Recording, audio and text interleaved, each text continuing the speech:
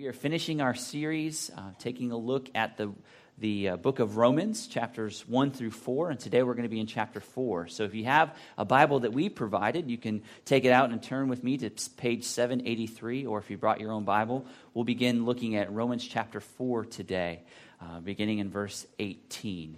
So we've been walking through the first 4 books of the Romans for the past several weeks, and we've been taking a look at this idea of pleading the fifth. And this idea is that before God, in the courtroom of faith, we have nothing in and of ourselves to bring before the Lord to find ourselves justified.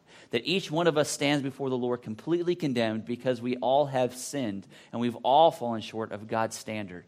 And so what is our hope? What is our chances? And how do we become right with God? That's kind of what we've been walking through. And last week we took a look at the reality of all of this is that the only way that we can become right with God, it's not based on works, not based on our religion, it's not based on anything else other than the object of our faith. What is the object that we are placing our faith in? What is our only hope? What is our only chance? And we saw, for the past couple weeks, we saw that our only hope and the object of our faith needs to be Christ. For it is in Christ, the God-man who was completely God and completely man, came to earth, lived a perfect life in complete obedience to the Father every step of his life. Then he went to a cross, and in that cross, all of the sin of the world was placed on him. He became the sacrifice for all men, for all time. And it's through his death on the cross, his perfect death on the cross, and through his resurrection again, that we can have hope that God will take away and he will forgive us of our sins, and we can have a relationship with God restored. So he is our object of faith. And so today we're going to look at living by faith. How is it that we live by faith? And I wanted to, as we begin taking a look at this idea of living by faith and walking in faith, I wanted us to think back to the moments in our life, early on in your life, when you learned how to walk. Do you remember when you learned how to walk? Anyone remember when you learned how to walk? Well, I want to show you a picture of someone this week that learned how to walk. Can you go ahead and show us that video? Everyone recognize that little face? That's little Levi. Yes, he is so cute. Oh. Look at that. Do you guys remember that moment in your life? Well, what's amazing about this, and you can keep playing it, that's fun, is that little Levi, for his life so far, he has never been able to walk on his own. He's always had to be held. He's had to be carried around, or someone else has had to help him move.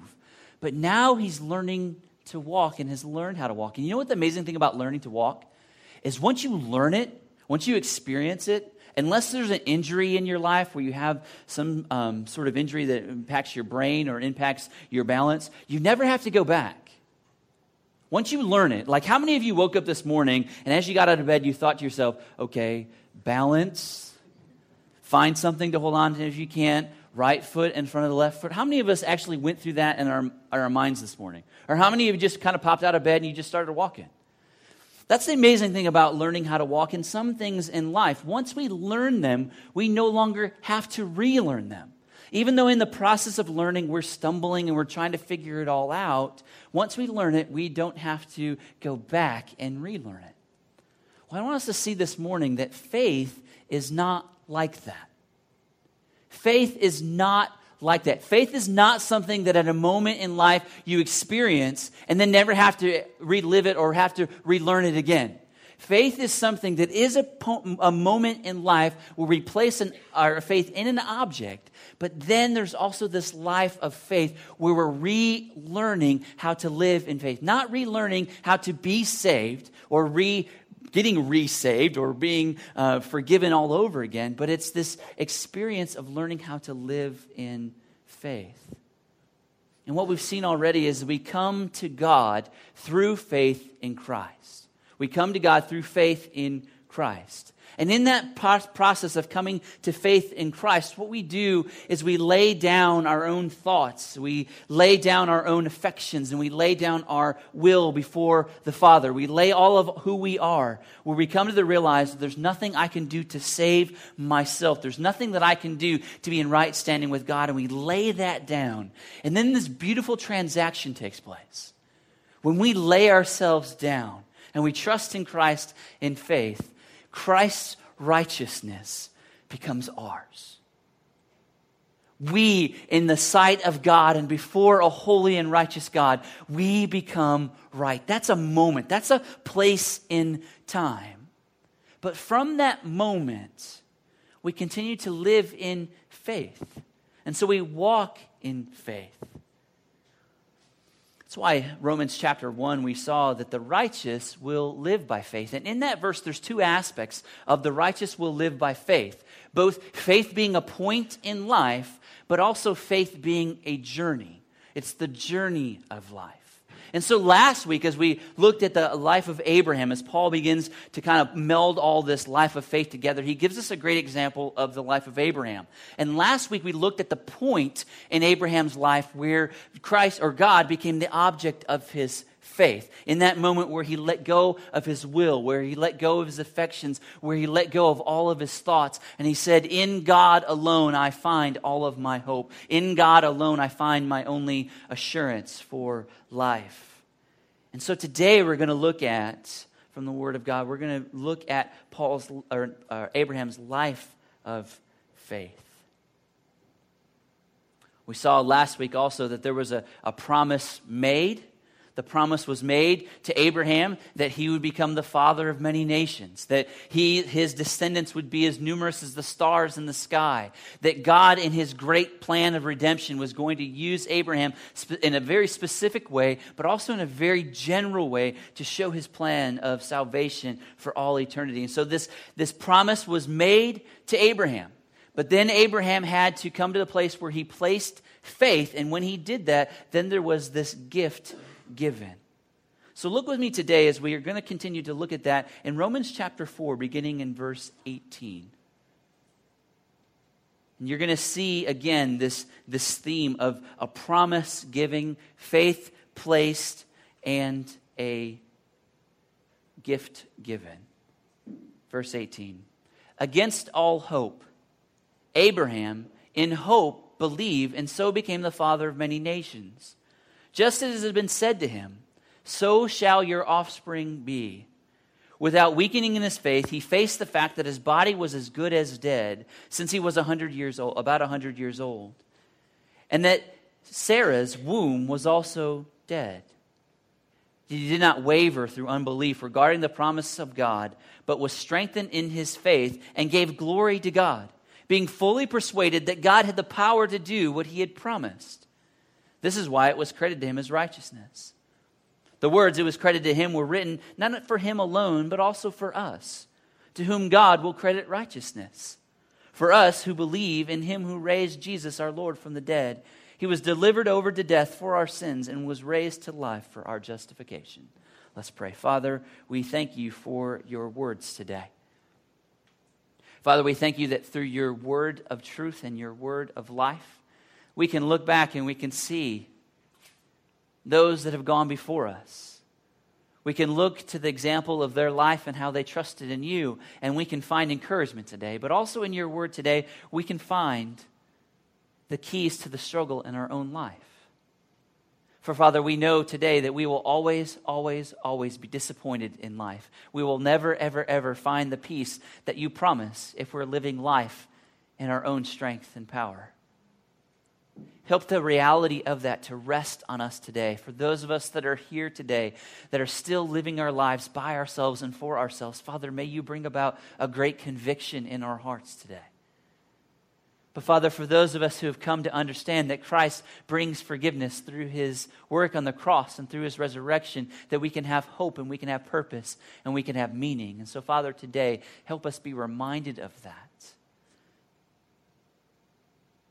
Father, today speak, for your servants are listening. In Jesus' name we pray. Amen. So this morning, I want us to spend just a few moments as we begin to look at a life or to live a life by faith. I want us to look at Abraham's life of faith. And I love the way Paul uses this example of Abraham. For Abraham was one that we always look to. Abraham was a main character in the Old Testament. We see that the Old Testament was brought about through him, and the promise of God's people was brought about to him. But we also see him continually being brought about in the New Testament as an example of faith, and as the people of God who believe in Christ now are beginning to live. We see that God, throughout all history and throughout time, doesn't change the rules. He doesn't change the path to salvation. He doesn't change the path to a reconciled relationship with God. He just adds to it. And so we see that Abraham was important, and I love how Paul goes back to him, and we see that the promise that God gave Abraham become a reality. For we remember, as we looked last week also, we went back to Genesis chapter 15, and as a promise of God was clearly given. It was a promise of a future reality. And I love the passage of Romans that we saw today, is that Abraham was also not looking forward just for a son and for the promise to be revealed in his life of being the father of many nations, but Abraham was looking forward. He had his hope in an eternal kingdom of God that was to come, that the foundations would be continually established throughout all eternity. Abraham was looking forward to heaven. Abraham was looking forward to being reunited with God in a way that he was able to have peace. And so this was a promise that was given to him of a future reality. And when God makes a promise, God always comes through in his promises. You need to hear that this morning. When God makes a promise, whether it be a universal promise or a specific promise, God always, always, always, always will bring about that promise to fruition. The challenge is, though, with the promises of God, there's always space and time. For when God makes a promise, he doesn't always instantaneously bring about the recurring of that promise. But a lot of times when God makes a promise, there's space and time for that development or that reality to develop. And that becomes the challenge of our life, is living in that space and time, as we wait for the Lord to carry out and bring about his promises. For we see that Abraham saw the promises of God and believed, and he was going to receive personal benefit for those promises of God. But he was also a bigger part of God's plan of redemption. Abraham lived a life, as we can see in Romans, and we can see in Hebrews, and we can see in other places, that Abraham lived a life that was full of faith, a life that was full of hope, and a life that was full of love. These are three virtues that we see carried out through the New Testament as well, that should be identifiers of the life of someone that has faith in Christ. For it's our faith. We have faith in the work of Christ, and so we have something to strongly live and build our foundation of life on. We have something to hope for. We have a promise that is to come, and then we also have one that has loved us so we can live a life of love. But we see here as we begin of this passage in verse 18, we see that this promise was given and Abraham founded his life in hope.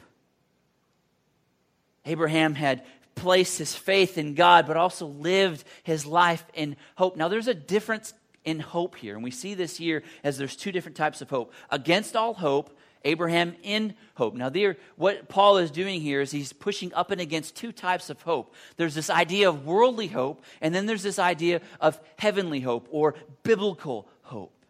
Now this idea of biblical hope that Abraham is placing his life in, this idea of biblical hope is a confident expectation for the future based on a clear picture.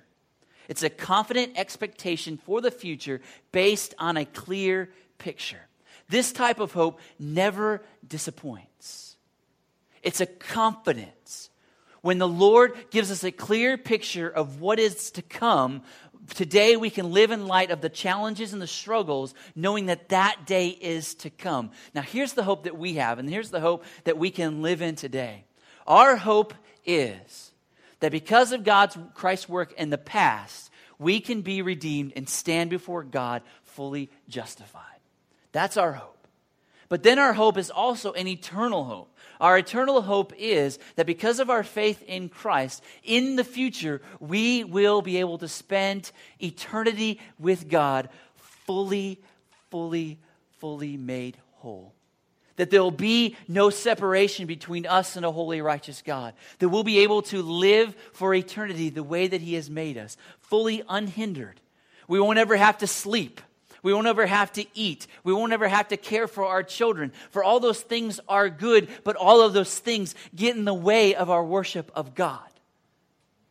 How many of you right now are like, okay, I'm here mentally, but my mind is somewhere else?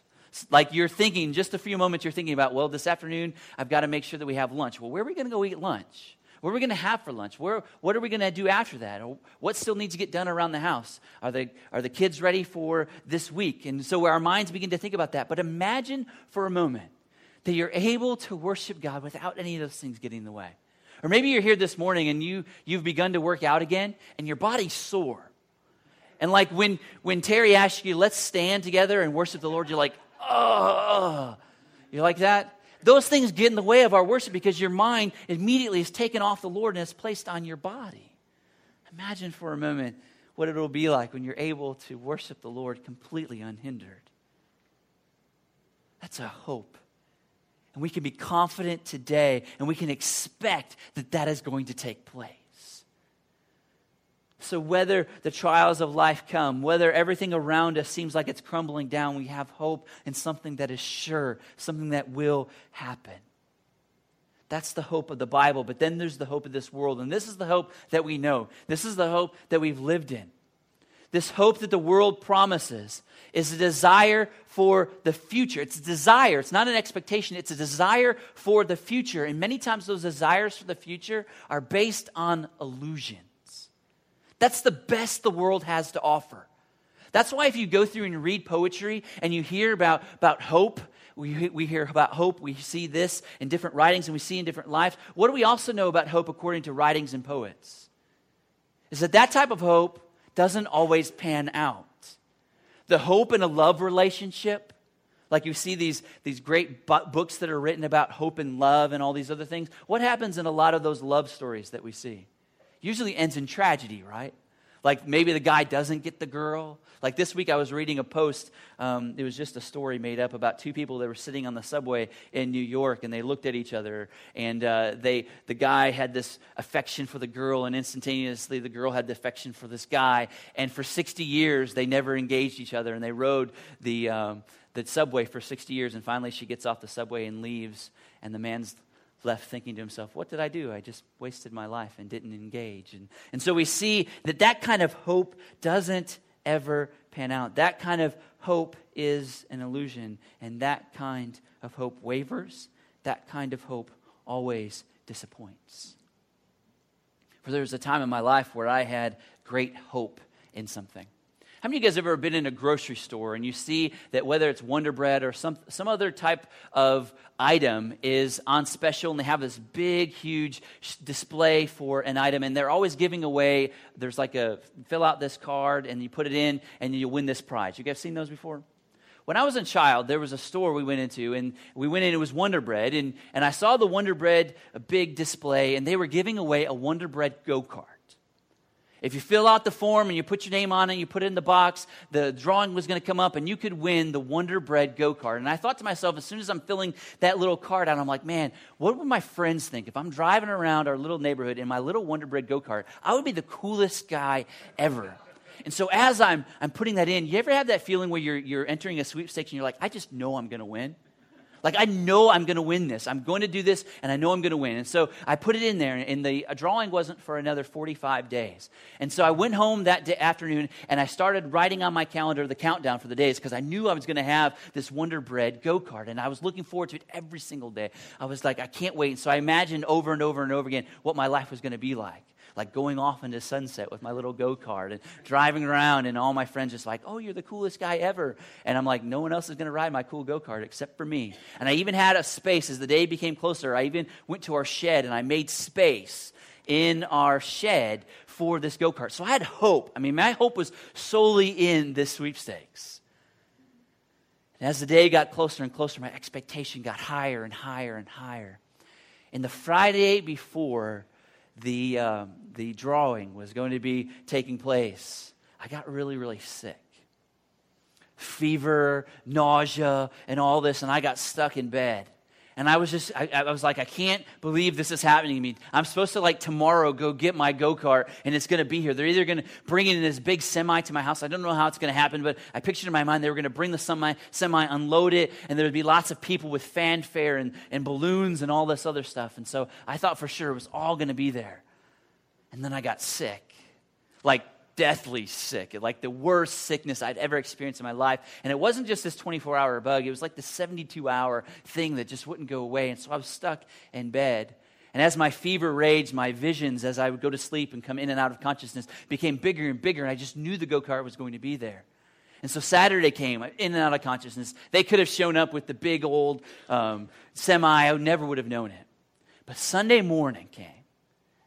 And I just knew that my parents, because they didn't make a big deal about it, they knew I was sick, they were keeping it silent. I knew I was going to go out into my shed and it was going to be sitting in this place that I had set aside for us. So Sunday morning before church, I was feeling a little bit better. And I got my stuff together and I ran out to the shed, opened up the doors, and guess what I saw? There was no go-kart there.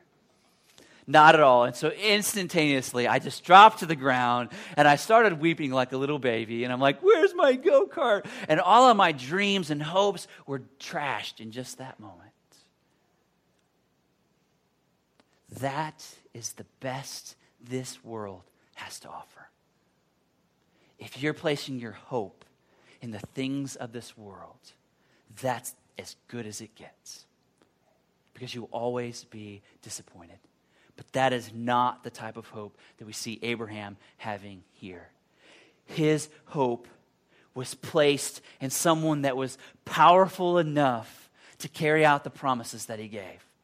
Let's look here just at this passage as we look at all of the odds that were stacked against Abraham. Abraham had been given this promise. He placed his faith in God, and through hope, he believed. He hoped in the promise that God had given him, even though this promise seemed completely impossible. For this promise absolutely challenged his mind, his affections, and his will. We see here it challenged his mind because Abraham was tired. Abraham was almost 100 years old. Now, how many 100-year-old people today do you see becoming fathers for the first time? Does that happen? I tell you, if it did, it'd be all over Yahoo. You'd be pictures all over it. It'd make the internet. It would go viral in just seconds. But Abraham, it says here, Abraham was tired. And if Abraham was going to have a child, he needed his wife. He needed Sarah. And what do we see about Sarah? It says that her womb was dead. She herself was well beyond child-rearing years. And her womb was dead. So imagine this. So Abraham's going to hang out with his buddies. He's like, guess what, guys? God has promised me that I'm going to have a child. They're like, what? You're 100 years old. And your wife? She's not looking so good. Not going to happen. Look, it just can't happen. Abraham's like, yeah, I know it's going to happen. God has promised. And so his mind was completely challenged. But his affections were challenged. For imagine this. The Lord comes to you and he gives you a promise. What does that do to your heart?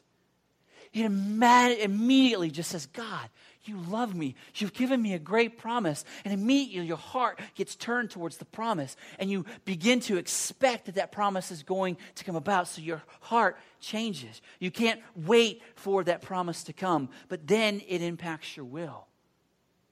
Because as the days pass, as the distance from the promise to the fulfillment come, every single day becomes a challenge of your will. Do I still trust? Do I still believe? And so we see in verses 20 through 21 the life of Abraham. It says that he didn't waver regarding the promise, but instead he was strengthened in his faith. And as he's walking through this, he gave glory to God. That's the whole purpose of space and time.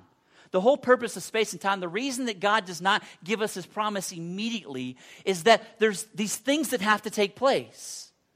One, there needs to be this challenge of our faith to really make sure that it really is real.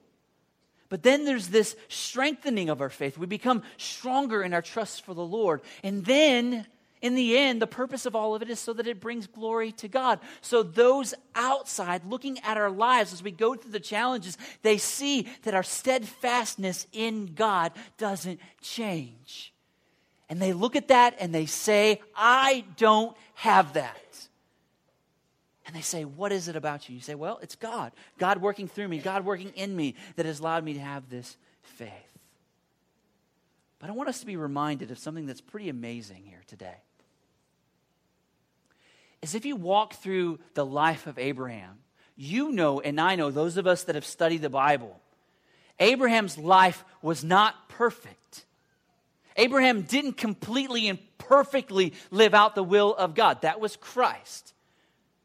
We see Abraham struggled. Abraham had challenges. But what we see is Abraham was always making steps in the right direction. For do you remember that Abraham's faith was challenged? In chapter 15 of Genesis, we see the promises given. We see that you will be the father of many nations. But then in chapter 16, do you guys remember what took place in chapter 16?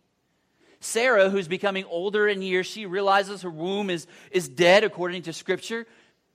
What does she do? She comes up with this idea of how she can bring about God's plan in her husband's life and in her life. She goes to Abraham one day and says, you know, God has given you this promise. Let's see if we can make it happen. Now, that's the beauty of your wife, if you're a husband. You've got a wife that's going to help you carry out the will of God sometimes, right? She knows better than you do, and so many times, because she really does, we trust her. Well, we see that sometimes just trusting our wives gets us in trouble. I can think of two good examples. This example and in the garden. You remember what took place in the garden? That's a joke. Trust your wives, love your wives, but lead your wives.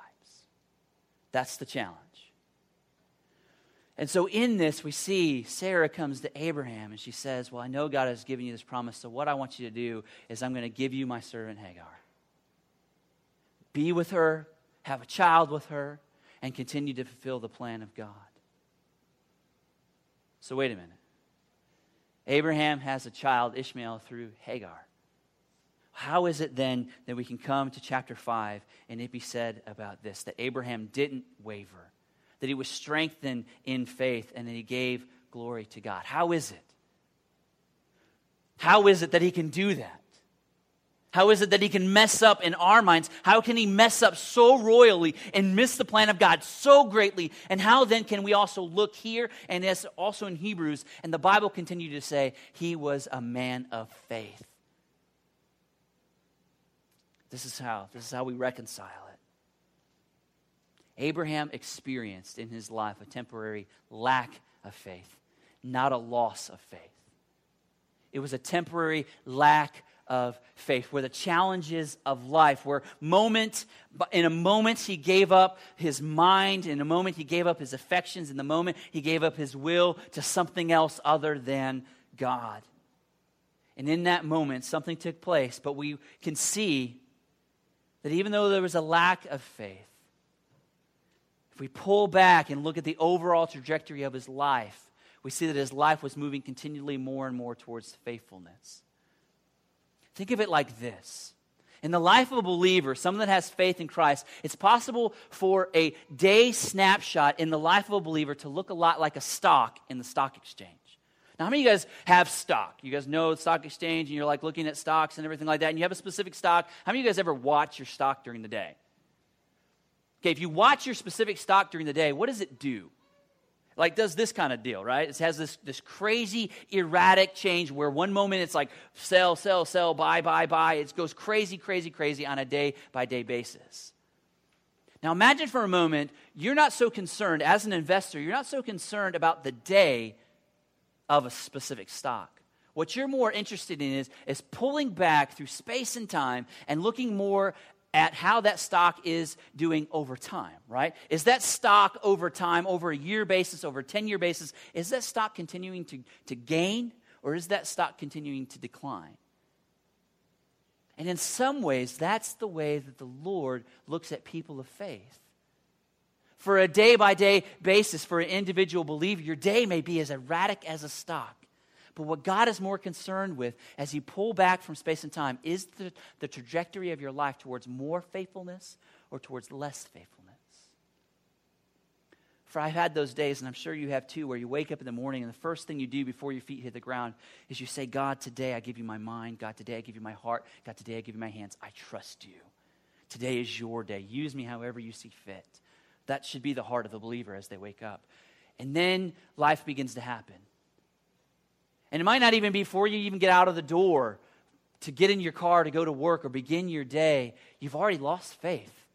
Like you've stopped, and you've begun to look at the life and the challenges of your life. You begin to put it back together. You're like, okay, I got to fix this. I got to fix this. I got to fix this. And I got to fix this. So by lunchtime, you think to yourself, man, I've just failed, because the Spirit of God comes in and says, hey, you're trying to do it on your own all over again. And so in that moment, you have to go back to that place of saying, God, again, I trust you.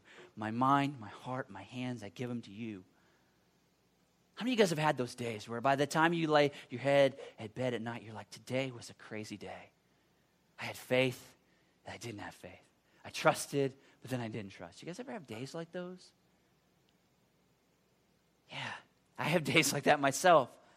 And if you live just looking at the day, you will live defeated. But there are times in which we must stop and pull back and look at the trajectory of our life and say, you know what, today I found myself more faithful than I was 8 years ago. 8 years ago, I didn't trust God with my finances. Now today, guess what? I trust God in my finances, because every single day, little by little, I became more and more. I had more and more faith. And as I was faithful in the little things, God allowed me to be faithful in the larger things. But here's also the difference about faith as we look at the life of Abraham. Abraham knew the God in whom he believed. Abraham knew that the God in whom he believed was able to do what Abraham could not. For there's nothing that Abraham could do in and of himself to bring about the promise of God. It wasn't until Abraham let go and allowed God to just work in his timing and in his way. We see in chapter 20 of Genesis that this promise of a child was fulfilled. That specific promise. But we also saw last week that even in today in our lives, the greater promise continues as more and more people come to faith. The promise that God gave Abraham is continuing to live itself out. But then we see a gift is given in verse 22. Verse 22 is the same gift that we saw last week. That's why it says it was credited to him as righteousness. It was credited to him as righteousness. Now, this is the challenge of it all. Now, there's nothing that Abraham could do to earn salvation. There's nothing he could do to earn favor with God. But when we are obedient to God, we get more of God. Like the more obedient we are to the plans he has for our lives, the more we let go of ourselves, the closer God draws to us. And the more we are faithful in little things, the more God gives us to be faithful in bigger things. There'll be a gift that is given. But then I love verses 23 through 25. For so many times we come to the Word of God and we see how God interacts with other people. And we think to ourselves, well, that's how God used to live. That's how God used to intercede. And that's how God used to work. He doesn't do that today. But then I love what Paul does here in Romans. He says this was not only just for Abraham. This is not just something that was in the Old Testament. This is not just something that spiritual giants get to experience. But he says this. He says this is for us. These words that was credited to him were not just written for him alone, but also for us. This is how we can live. We can live in faith. We can live in hope. We can have righteousness credited to us. Why? Because our hope no longer is in a future coming sacrifice, but our hope is in one that has come. For Jesus has come. Jesus has come to take on our sins. Jesus has come and he was raised from the dead. And it's through Jesus we can be delivered from our death and sin, and we can have justification before a holy and righteous God. So our hope is in a point of faith. If you're here today and you've never placed your faith in Christ, you're missing the life that God wants you to have. If you're here today and you're thinking to yourself, well, where is it that I'm placing my faith for my life? Where is my confidence in? Is my confidence found in my job? Is my confidence found in my relationships? Is my confidence found in my family name? Is my confidence found in something else? And if your confidence is found in something else other than Christ, you're missing it. For that, whatever it is, will disappoint you. For Christ has come so that you may be forgiven. He's come so that we may have hope in an eternity. But we also see that our faith is in a great power. Just as Abraham's faith was in the great power of God to open a womb and cause life, our hope is in the faith. Our hope is in the fact that God has the power to take someone that was dead and make them alive again. If he has the power to raise Christ from the dead, he can take me in my sin and my shame and my dirt and my filth and all of my struggles and all of my trials and all of my challenges and all my ugliness, and he can breathe new life into me. And if he can do it in me, he can do it in you. But then we also see that not only is there this point of faith that we see this promised here, but there's this life of faith. If you are living your life and trying to work your way through or live this life of faith, I wanted to remind you that in this word, in this Bible, you can almost open it up to any page and you can see that God gives you promises for your everyday life. He gives you promises for your everyday life so you can place hope in these biblical promises. Some of them I can just think of offhand is that the Bible promises that he'll never leave us or forsake us. So if you're going through life's joys, if you're going through life's challenges, he will never leave you or forsake you. He also promises, my peace I give you, that he promises to give us peace. We also see that in other places he gives us a promise to fulfill the desires of our heart. Now, this is a big one that I want to just camp on just for a moment. If there's a promise that God gives us that he will give us the desires of our heart, then many times we live in the waiting of that. First, he'll give us the desire. He'll place a desire in us. Then it becomes the desire he's placed. It becomes our desire. And then we have to wait. I think back to the time that God had placed within me the desire to be married. Like that happened very young in life. I was probably 5 years old when I first saw a girl and first thought in my mind, wow, she's pretty. I'd like to hold her hand. So that promise was placed within me. That desire was placed within me at the age of 5. And guess what? It wasn't until I was 23 that actually got a chance to come to fruition. So from that moment of age 5 to age 23, when I was finally married, there were lots of struggles. There were lots of challenges as every single day I had to continue to hope in that promise. It was a desire that God gave, but I had to be reminded that he will fulfill the desires of my heart in his timing and his way. And there were many times in the past that initially every time a girl would come into my life that was new, especially as I got 15, 16, 17, 18, immediately my mind was like, God, is this the one? Like I could meet a girl in a park and immediately my mind was like, hey, how's it going? My name's Jeff. Are you the one? And so continually had to do that over and over and over again and continue to ask the God, is this the one? God, is this the one? God, is this the one? And no, it wasn't at that time until the Lord showed me who he wanted me to be. But it was hard. I remember there were nights that I would go to bed at night thinking I was all alone, that God was never, ever, ever going to allow me to be married. And I desired that. And finally, he did. But as you look back and as I get further and further away from that, and I look back and I see those days that seem like the erratic faith, I can look back now and say I didn't waver. I didn't go ahead and get married to someone else. I didn't just find someone and say, okay, I'm tired of waiting, let's just get it done. But no, I was strengthened in my faith. For that faith in that waiting for my spouse helped me as Sarah and I, waited for children. And all of those challenges that come along with waiting for children. But it also helps me now, as we now have children, as I'm now in this place of waiting for God to be real to my children and give them faith.